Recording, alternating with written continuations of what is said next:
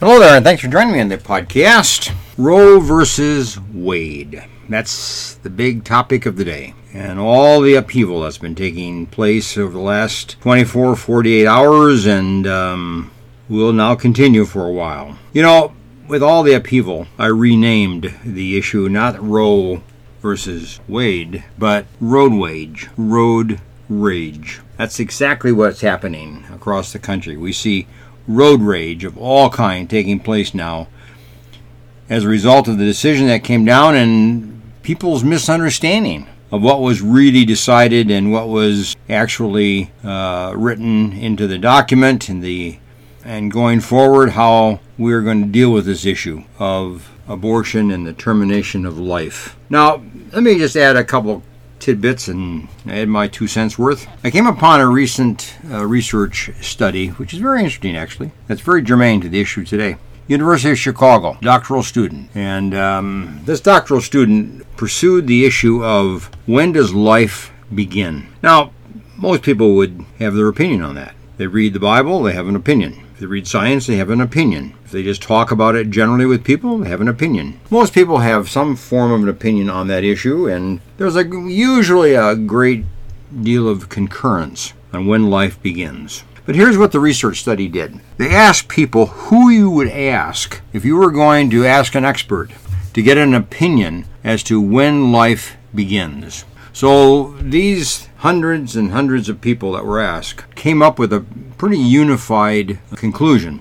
They would ask a biologist. Almost universally, they came to the idea that a biologist is the one to answer that question. When does life begin? Now, it's very interesting. That question is a very important question. I remember teaching 6th grade back in the 1960s. We had a health book, and one chapter in that book was When Life Begins. Now, that was in the 60s. That was with 6th graders. So we've known the answer for a long time. But anyway, these people would say, okay, I'm going to go to a biologist. If I'm going to go to an expert, I'm going to go to a biologist and ask him that question, when life begins.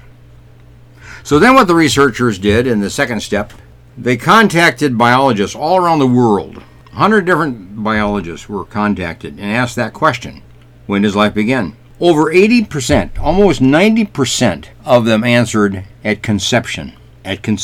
So there's universal understanding, there's universal agreement. Life begins at conception. I don't know why we in the political world and the social world play with that number. Some put it at conception. Some think life begins down the line somewhere, at birth even, after birth even. But we got to get this thing straight. We got to get it straight. If we're going to deal with this issue of abortion, issue of life, with this whole issue of the continuance of life, you got to start with something. You got to start somewhere. Conception is where it all starts. Now, in thinking about this particular issue of what's happened with the Supreme Court ruling, I asked myself, what's next? What are the next steps? Well, here's some of the next steps. We need, as a nation, to support our crisis pregnancy centers.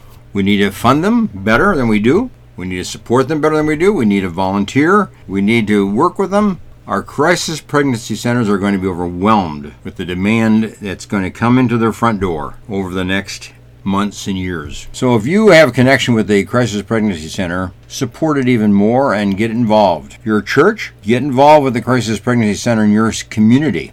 Support it. Get involved. So that's number one. Help get involved with the crisis pregnancy centers. Now, number 2 is this, adoption centers.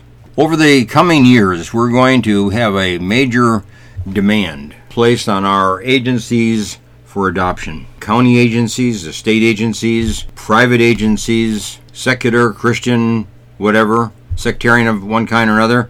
The adoption agencies are going to be in demand, and we need to support them. Again, we can get involved. They need volunteers also. So I would say those 2 agencies are going to come into focus and need our help and our attention and our support.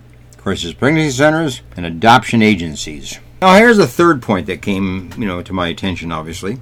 We're going to have to ramp up considerably this issue of sex education. Now, it's true. It belongs in the home. But it's also true that many parents don't know how to educate their children on any topic, let alone on sex. So, to be sure, many children will be educated in the home on sex education and need to be, and we need to do a better job at it. We need to help parents with curriculum. We need to help parents with books. We need to help parents with pamphlets. We need to help parents with charts and designs so that they can work with their children and teach their children this whole issue of sex education.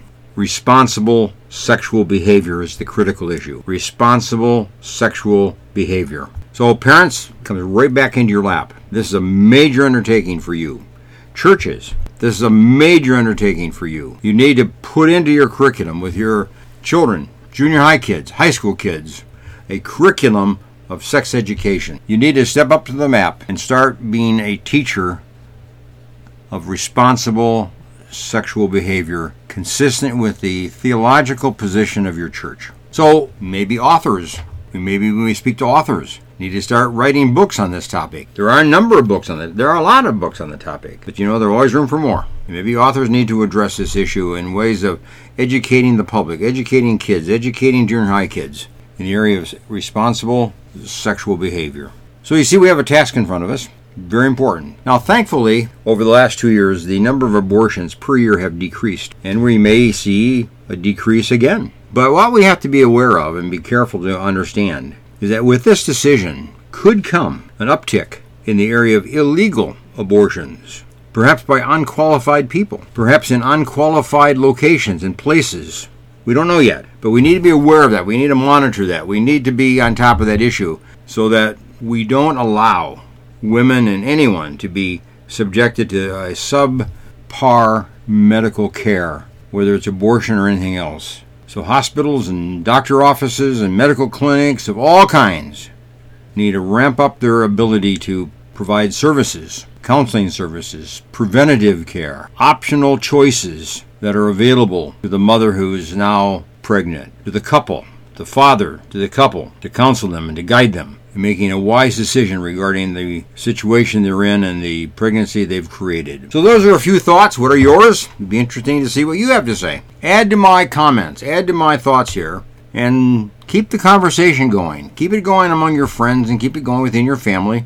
Let that conversation unfold. We need ideas and we need encouragement to people who are in a state of distress. They need options and they need ability to make choices, and they need the support of others and their family particularly as they make their choices and carry out what is the best interest of all. So, thanks for joining me today, and go back to my website, www.booksbyhedberg.com.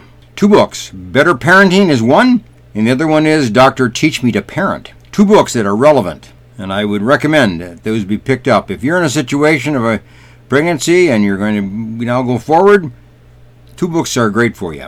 Dr. Teach Me to Parent, and the other one being Better Parenting. Pick it up at www.booksbyhedberg.com, or you can get it on Amazon. Bye for now.